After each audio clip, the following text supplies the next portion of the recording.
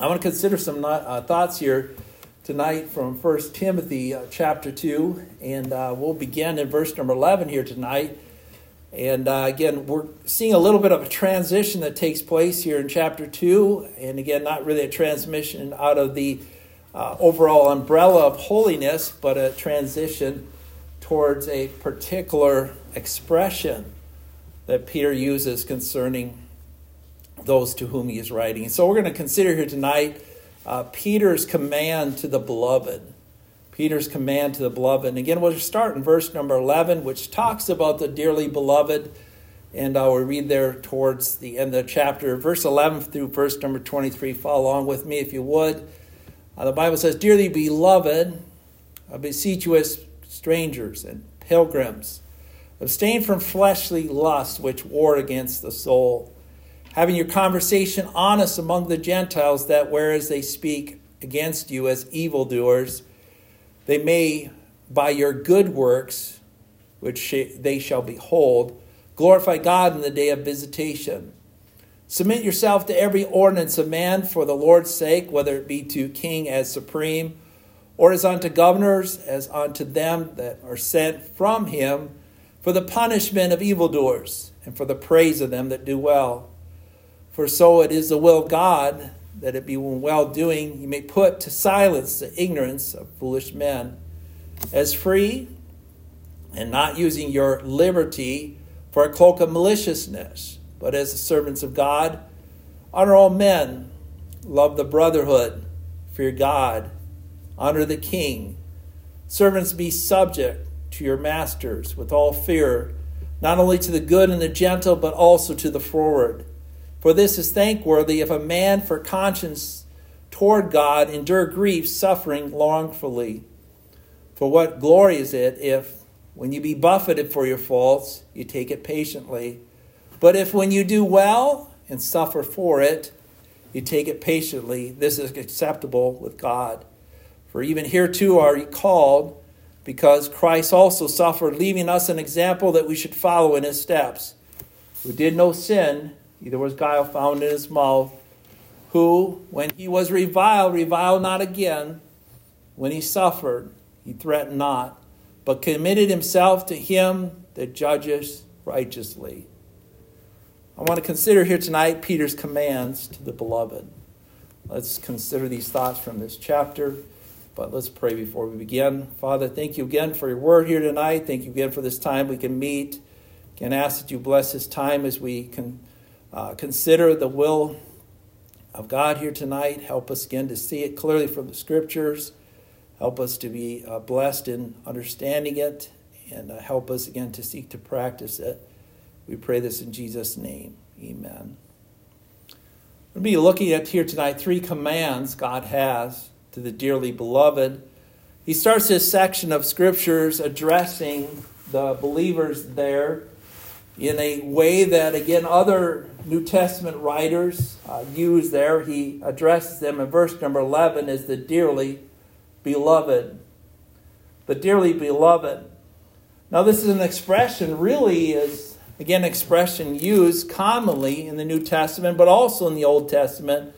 There are over 100 references to the word beloved in the Bible, and they're mentioned here both in the Old and the New Testament. If I was to ask you here tonight, again, what book of the Bible uses the word beloved the most, I suppose most of you might say 1 John in the New Testament, but it might surprise you that an Old Testament book uses the word beloved a lot also, and even more than that in the New Testament. And so I'd like to look at a little short Bible study considering the beloved. First of all, what does it mean to be beloved? Well, let's turn to, if you would, in the Old Testament, Deuteronomy chapter 21. This is the first reference to the word beloved in the scriptures. And again, this reference here in the Bible might be one that maybe one might pass over. Again, maybe when it comes to the expression, the beloved. But again, the word beloved is a word of affection or intense endearment for someone. And again, you find this expression used here in Deuteronomy chapter 21 and verse number 15 and verse number 16. So let's go ahead and read through again, as you follow along here, it says, if a man have two wives, one beloved and another hated, and they have borne him children, both the beloved and the hated, if the firstborn son be hers that is hated, then it shall be when he maketh his sons to inherit that which he hath, that he may not make the son of the beloved firstborn before the son of the hated, which is indeed the firstborn. Again, you see the word beloved here used first in the Bible, and again, it deals with a family and deals with, again, two sons, two wives here in the family. Again, a very strange situation, maybe in general, but again, it mentions here the beloved and it mentions the hated. And again, when we think of the beloved, you think of extreme, again, affection or deep affection for someone. And so again, the Bible uses the expression here in Deuteronomy chapter 21, the beloved. And again, it mentions here, again, this expression used in the home. But let's turn to Deuteronomy chapter 33. Here's the second reference here to this. Again, this reference of the beloved in the Scriptures. And again, there are many different references in the Old Testament, over 40 references in the Old Testament to the beloved. But here's another one, again, where you're maybe already familiar with, but maybe you're not. But Deuteronomy chapter 33 and verse number 12, the Bible says, and of Benjamin he said, the beloved of the Lord shall dwell in safety by him, and the Lord shall cover him all the day, and he shall dwell between his shoulders. The Bible uses the expression, the beloved of the Lord. The beloved of the Lord. There's certainly, again, this expression used in the Old Testament concerning those loved of God. But it's an expression of those that are loved. Again, this use here extends over to, if you turn to the book of Song of Solomon, there after the book of Proverbs, you have the book of Ecclesiastes, and again, this is where you see, again, the expression used oftentimes in the Old Testament. It's an expression used between a spouse and another spouse. And you find here in the Bible this expression used a number of times here in Song of Solomon. Again, I'm not going to look at, all these verses. I think there's 20-some references in this shorter book of the Bible. Again, this Bible... this particular book again here, and you see again this term used in a lot in this chapter, especially chapter 1 and 2. But let's just pick up in chapter 2 and verse number 1. It says, "My beloved is like a roe, as a young hart. Behold, he standeth behind the wall. He looketh forth at the window, showing himself through the lattice." And it mentions verse number 8, the voice of the beloved. Verse number 10, "My beloved spake, and he said unto me, Rise up, my love, my fair one, and come away." Verse 16, "My beloved is mine, and I am his. He feedeth among the lilies." Again, you see this term beloved throughout this particular, book of the Bible. But let's turn to chapter 7, verse number 10. I think, again, this expression, beloved, shows a mutual love for someone. Again, you'll find this expression found in the Old and New Testament, but here you find in Song of Solomon, it says in verse number 10, it says, "I am my beloved's, and his desires toward me. Come, my beloved, let us go into the field." See, beloved. Again, my beloved, my beloveds. Again, you see this expression used in spousal relationships. You see it again in relationships between God and the children of God. Isaiah and Jeremiah and other places, even the book of Psalms use this expression, beloved. He giveth his beloved sleep. It mentions in Psalm 127, verse number 2. In Daniel, it talks about David, who is greatly beloved. And again, Gabriel mentions that concerning Daniel. But it's also used over and over again in the New Testament. I'd like you to see a few references here in the New Testament. Turn, if you would, to Romans chapter 12. Again, We use the term Christian often in the New Testament. And we use that in New Testament churches. We use that in churches. We talk about Christians. But you see again in the writing of these letters, this term, the beloved, the brethren.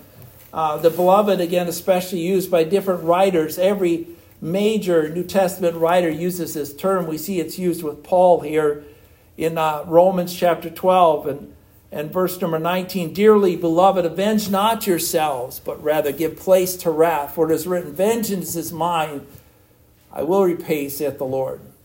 Dearly beloved. He again talks about those in Romans, beloved. Philippians, he does the same thing. And other passages in the Pauline epistles, you'll see him do the same thing. James does the same thing. Let's turn to James chapter 1. Every major New Testament writer uses the term beloved. And again, someone says, why do they use this term? Because I think they want individuals that are born again, those that have been saved by grace, to understand their position before God. They are loved. They are loved much of the Lord. And they love the Lord. James chapter 1 here and verse number 16 and also verse number 19. You see this term used again here. James chapter 1 verse 16. Do not err, my beloved brethren. Verse 19. Wherefore, my beloved brethren, let every man be swift to hear, slow to speak, slow to wrath. James uses this expression. My beloved, or dearly beloved. James uses it. John uses it. Again, I'll just have you turn to 1 John chapter 4. Again, throughout the book of 1 John, you'll see again this term used again concerning those that believe, those who have been saved by grace, those who have eternal life. 1 John chapter 4, verse number 1, it says, Beloved, believe not every spirit, but try the spirits, whether they be of God, because many false prophets are gone out into the world. And you see this again over and over in the chapter, verse number 11. Beloved, if God so loved us, we ought also to love one another. And you'll see it more in this chapter, in these chapters, the book of 1 John. Jude uses this term even. Turn a little book of Jude, just one chapter. It uses this term right off there at the beginning there. It talks about Jude, the one who wrote it. And then he addresses his audience. He says in verse number 3, Beloved, when I gave all diligence to write unto you of the common salvation, it was needful for me to write to you and exhort you that you should earnestly contend for the faith which was once delivered to the saints. And so Jude uses this term also. And there's other, again, references there in the book of Jude to this. And the Lord Jesus uses this concerning Jesus himself, and you'll find that where he talks about his beloved Son, whom he is well pleased. But we see this term in the book of 1 Peter. And so again, let's turn back to 1 Peter chapter 2. As we consider the term beloved, it's again an expression used by a spouse to a spouse. It's again an expression used by the Lord to those whom he loves. The beloved are those who are dear to God. They are greatly loved of God. They are divinely loved, and they are purposefully loved. And Peter mentions them here in this book of the Bible. They are the scattered, the persecuted, and the loved. 1 Peter chapter 2, verse number 11, we see again Peter's address is to the beloved. And again, that's the address to whom we are giving this message here tonight is to the beloved. And he gives them some commands, and we want to talk about them. There are 3 general commands he gives to the beloved here, and we'll see them in the first 3 verses of this passage that we read here tonight, and we'll consider them. First of all, it mentions here a command to abstain, and that's found in verse number 11. Dearly beloved, I beseech you as strangers and pilgrims, abstain from fleshly lusts which war against the soul. The first command is to abstain. We see in verse number 12, we see again the second command is to maintain. It is having your conversations honest amongst the Gentiles, that whereas they speak against you as evildoers, they may by your good works, which they shall behold, glorify God in the day of visitation. There's again a command to maintain a good testimony. And then finally, there's a command to submit. In verse number 13, submit yourself to every ordinance of man for the Lord's sake, whether it be to kings supreme or unto governors. And it goes on from there. But I want to consider here tonight these three commands, and we'll cover each one of them here in some detail. But let's consider here tonight the appeal to abstain, first of all. This is a command to abstain. This is based on what? Well, look at verse number 11. It says, Dearly beloved, I beseech you as strangers and pilgrims, abstain. He addresses these individuals not only as the beloved, but also as strangers and pilgrims. What is a stranger or pilgrim? Again, according to Strong's, it's a resident foreigner. We should be, again, familiar with that. I mean, most of you, again, have some thoughts and some understanding of residency. I'm a citizen of the United States. There are a lot of missionaries that go out from the United States and they decide and they want to get a permanent residency in another land. But there'll always be a resident foreigner in that land. For instance, Jim Wine and George Wyatt both have permanent residency in South Africa. They're citizens of the U.S., but they are residents in another country. Again, if we think about this in the Bible, again, it talks about us being pilgrims and strangers. We are residents, if you would, in this world, but we are citizens of heaven. Let's turn to Philippians chapter 3. We're residents here in this world, but we are also citizens in heaven. Again, that may be hard to understand, but again, spiritually, we're, again, a part of another country. You have a different citizenship. You might say I have somewhat a dual citizenship. I'm an American citizen, but I'm also a citizen of heaven. Philippians chapter 3 and verse number 20. The Bible says, For our conversation is in heaven, from whence also we look for the Savior, the Lord Jesus Christ. Our conversation is in heaven. Again, we are, in a sense, resident foreigners in this world. We're here, but in a sense, we really don't belong here anymore. After we got saved by grace, we are, again, different residents. And again, as residents of another country, we have different rules that we abide by, depending on our country. And so we again see a command to, these individuals, these people that are the people of God, as it mentions back there, verse number 10, it says that which in time past you were not a people, you're now the people of God. And as the people of God and as strangers and pilgrims, the Bible encourages us, first of all, to abstain from fleshly lusts. Abstain from fleshly lusts. Now, again, we're going to try to define that a little bit here tonight. But again, it'll take a long time to really define that. It probably could take a whole message to define that. But let's turn to chapter 4 and verse number 2 through verse number 4. This will help, I believe, understand what it means, again, to abstain from fleshly lust. We are to live differently than the way we used to live.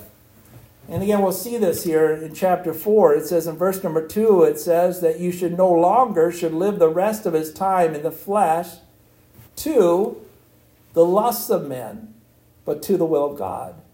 For in time past your life may suffice you to wrought the will of Gentiles when they walked in lasciviousness, the lust, excess of wine, revelries, banquetings, and abominable idolatries, wherein they think it strange that you run not with them to the same excess of riot, speaking evil of you. I mean, it mentions here, again, individuals there that are now living differently than they did in the past. And so, again, we see in the Bible, again, the Bible says to abstain from fleshly lust. Again, someone says, what is a fleshly lust? Well, it's a bodily lust, or it's a mind kind of a lust that we might have. The lusts of the flesh are mentioned here in detail if you turn with me over to Galatians chapter 5. And these are the lusts we need to abstain from. And the word abstain means to hold away from, to stay away from, to keep away from, to put away with. And again, these are the lusts that are mentioned, I believe, here in Galatians chapter 5. And let's just pick up in verse number 19. These are the works of the flesh, which can become the lusts of the flesh. It says, now the works of the flesh are manifest, which are these: adultery, fornication, uncleanness, lasciviousness, idolatry, witchcraft, hatred, variance, emulations, wrath, strife, seditions, heresies, envyings, murders, drunkenness, revelings, and such like, of which I tell you before, as I have told you in time past, that they which do such things shall not inherit the kingdom of God. And so it mentions these fleshly lusts. We can lust in different areas, and again, there's a whole lot of them listed here. I'm not going to go through them. I think someone put them down as 17 different ones here mentioned here in Galatians chapter 5. But each of these lusts are lusts of the body or lusts of the mind. You know, there's sexual lusts.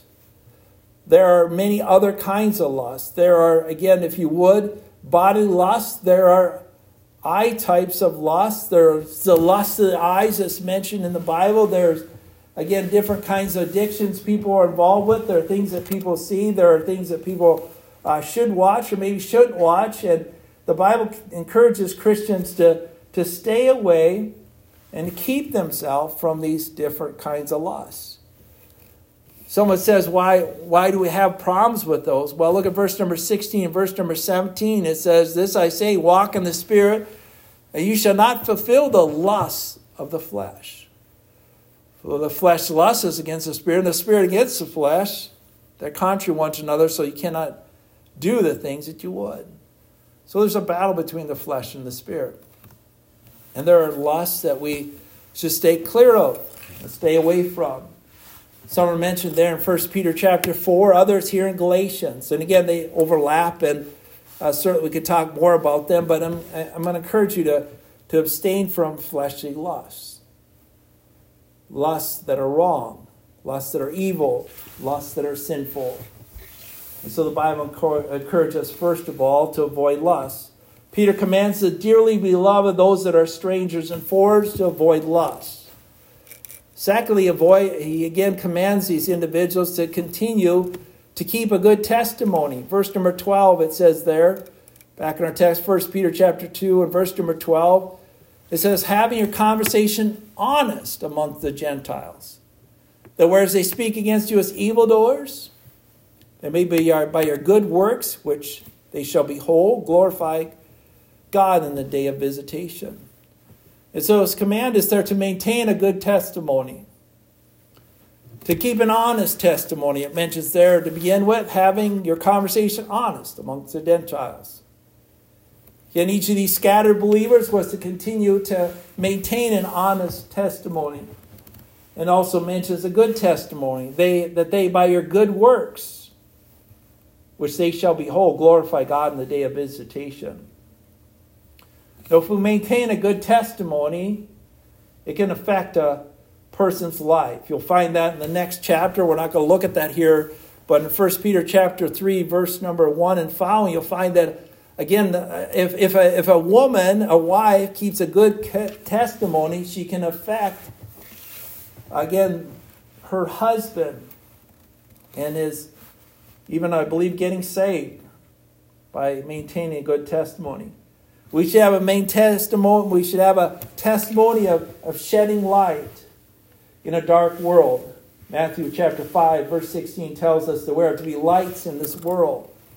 And so we see a command to abstain. We see a command to maintain. And then we're going to consider here thirdly and finally, and I'm going to try to be brief on this here, somewhat here tonight, because we'll talk about this further in greater detail. But we see a command to submit. In verse number 13, it says, submit yourselves to every ordinance of man for the Lord's sake, whether it be to king as supreme or governors as unto them that are sent by him for the punishment of evildoers, and for the praise of them that do well.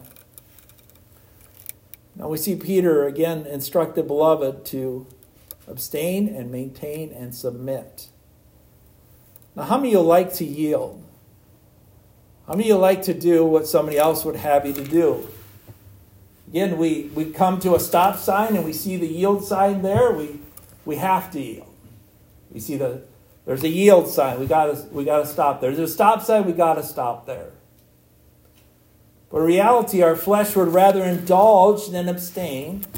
In reality, we would rather do our own will and do our own thing rather than submit. Pharaoh didn't want to submit to God. I don't believe there's anyone in general that really likes to submit to anyone. How many of you like to submit? In other words, if the boss tells you something to do you want to say, oh yeah, I want to do that for sure? Especially if it's something maybe you don't want to do. Pharaoh of the Old Testament didn't want to submit to the will of God. Jonah, who was a prophet, didn't want to submit to the will of God. David, who was a man after God's own heart, didn't even submit in all areas of his life. Submission sometimes is hard, but we find in this passage there's a call for us to submit. In reality, we always hear a lot about maybe the submission of children. You've got to submit. Hey, you've got to submit to your parents. Wives, you've got to submit to your husbands. And those things are true. But I want to consider some scriptures on submission maybe you haven't thought about much. Let's turn to Ephesians chapter 5, verse number 21. We'll look at some passages that deal with common areas of submission. And again, the Bible teaches us to submit, but Christians are called to submit. They're called to yield. They're called to do the will of God. They're called to fall into place wherever they are to fall into God's kingdom. They're to do His will, not their own will. They're to follow, not lead. In other words, they don't decide what they're going to do. They decide based on what God has told them to do. Here's a good verse on submission. Ephesians chapter 5, verse number 21. The Bible says, submitting yourselves one to another in the fear of God. Submitting yourself one to another in the fear of God. And then verse 22, it says, wives, submit yourselves unto your own husbands as unto the Lord. So it says submit. But it's not just a, for certain people thing. It's submit yourselves one to another in fear. That's everyone, every Christian is called to submit. There's a universal submission out there. It's not talked about a lot of times, but we're to submit to the Lord. Let's turn to Romans chapter 13. Here's another submit. It's a universal call to submit. And again, people don't like to submit. People don't like to be told what to do. They don't want to yield. Again, to be submissive, people think it's to be passive.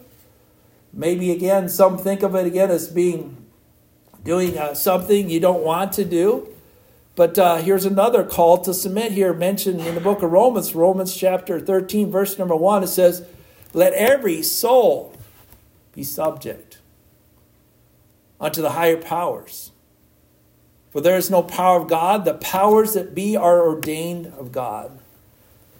Everyone is called to submit. Everyone is called to submit. People don't understand this, but Christ's life on earth was one of 30 years or so of complete submission to his Father's will. Complete submission to his Father's will. Submit is a civic duty. Submit is a Christian duty. And so we see in this passage, if we turn back to 1 Peter chapter 2, there are areas of submission that are mentioned in the book of 1 Peter. And I just want to mention 5 areas where we're called to submit. We're called, first of all, to submit to government. Mentions that in verse number 13. Submit yourself to every ordinance of man for the Lord's sake, whether it be to king as supreme or as unto governors. We're called to submit. We're called to yield, if you would, to the government. To government laws, to government orders or ordinances, as it mentions. The ordinance is an order. submit to the government. But also submit, secondly, it mentioned in this passage, submit to your employer. Or in this case, it mentions your master. In verse 18, it says, servants, be subject to your masters with all fear, not only to the good and the gentle, but also to the froward. For this is thankworthy if a man for conscience sake toward God endure grief, suffering wrongfully. You know, verse number 13, it mentions servants be subject to your masters. You know, the word servant could easily be translated as slave. Slave, be subject to your masters. Slave or servants, be subject to your employees. Again, an employee relationship is to be one of submission. One submits to the other. The Bible mentions here. And it mentions here not only to the good and to the gentle, and sometimes we'll have, again, individuals that we have to submit to that are decent, great bosses, wonderful bosses, etc. But also mentions to the forward. And the forward isn't someone who's kind. The forward isn't someone who's good. But it mentions, again, for these individuals, in those days there were a lot of Christians that were slaves in reality in this world, but they're also servants to God. Anyways, I want to mention this, two areas. It mentions submit to government, submit to your employer, to your master, or to your boss. But also mentions here a little further down the text is submit to suffering. In verse number 21, it mentions, for even whereunto we were called, because Christ also suffered us, and even it's an example that we should follow in his steps. Christ, as he followed the will of God, he endured suffering. He submitted to suffering. He submitted to wrong suffering. He submitted to government suffering, religious suffering. Again, the Bible encourages us as believers to submit maybe to the persecution that is set against us, even by the government. As is mentioned in this text, it mentions in verse number 20, for what glory is it if when you have been buffeted for your faults you take it patiently? But if you do well and suffer for it, you take it patiently. This is acceptable to God. Verse number 20 is basically saying you didn't do anything wrong, and yes, you're suffering. There are people sometimes that suffer by the government or by others and don't deserve it. And yet the Bible says that we should be willing to suffer wrongfully, like Christ suffered wrongfully. So submit to, enduring suffering that you don't deserve. In the next chapter, and again, we're not going to look at this here tonight, but again, it mentions, the need to submit here as a wife to a husband. It doesn't mention, again, more than, your own husband, but it says in verse number 1, likewise you wives be in subjection to your own husbands, that if anybody obey not the word, they may also without the word be won by the conversation of the wife. And so there's a need for wives to submit to their own husbands. But again, we look at this chapter and might emphasize that a lot in the first few verses of this chapter, and certainly well to do. But it says in verse number 7, it says likewise. What does likewise refer back to? Submission. And again, this is a different kind of submission, but this is a husband's duty to submit, and this is to submit to the will of God for a husband. It says, likewise, you husbands dwell with them according to knowledge, giving honor unto the wife as unto the weaker vessel, as being heirs together of the grace of life, that your prayers be not hindered. And again, I want to mention this. Again, the Bible encourages the wife to submit to her husband in basically choices and things to do. And it goes through and it talks about those details and more specifically in verse number 5 and verse number 6. And then in verse number 7, so likewise, ye husbands dwell with them according to knowledge, giving honor unto your wives as unto the weaker vessels. So again, someone says, how does a husband submit to his wife? Say they never do. You're wrong. The Bible teaches you submit here. In verse number 7, you submit by dwelling with her according to knowledge and by giving honor unto her. So as she submits to you, you submit to her by you. What are you doing for her? You're dwelling with her according to knowledge. And I'm dwelling with my wife according to knowledge. And any man who's married is to dwell with his wife according to knowledge. He's to submit there. He's to get to know her, dwell with her according to knowledge, and give honor unto her. To give honor to her. Now this is a role of submission. Just like Jesus submitted to his Father's will, we are called to submit. People think it's strange, to say, well, men shouldn't submit. Well, Christ submitted his whole life to his Father's will. Turn back to our text there. There's a lot of different submissions mentioned here, and we'll look at them in greater detail down the road here, Lord willing. But again, I just want you to know that submission is not a bad thing. It's a good thing.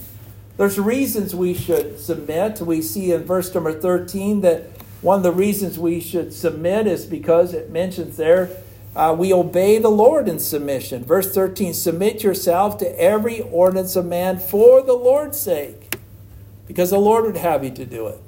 We obey the Lord. Why do we submit? Because it'll silence people. Verse number 15, it says, for it is the will of God that with well-doing you'll put to silence the ignorance of the foolish. And so as we do the will of God, people will see you as a light. You're different in this world.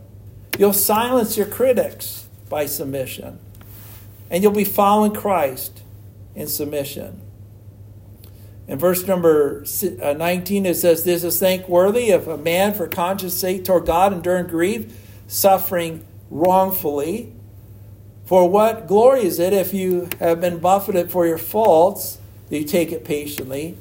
But if you do well, if you suffer for it, you take it patiently. This is acceptable with God. For even whereunto ye have been called, because Christ also suffered, leaving us an example that we should follow in his steps.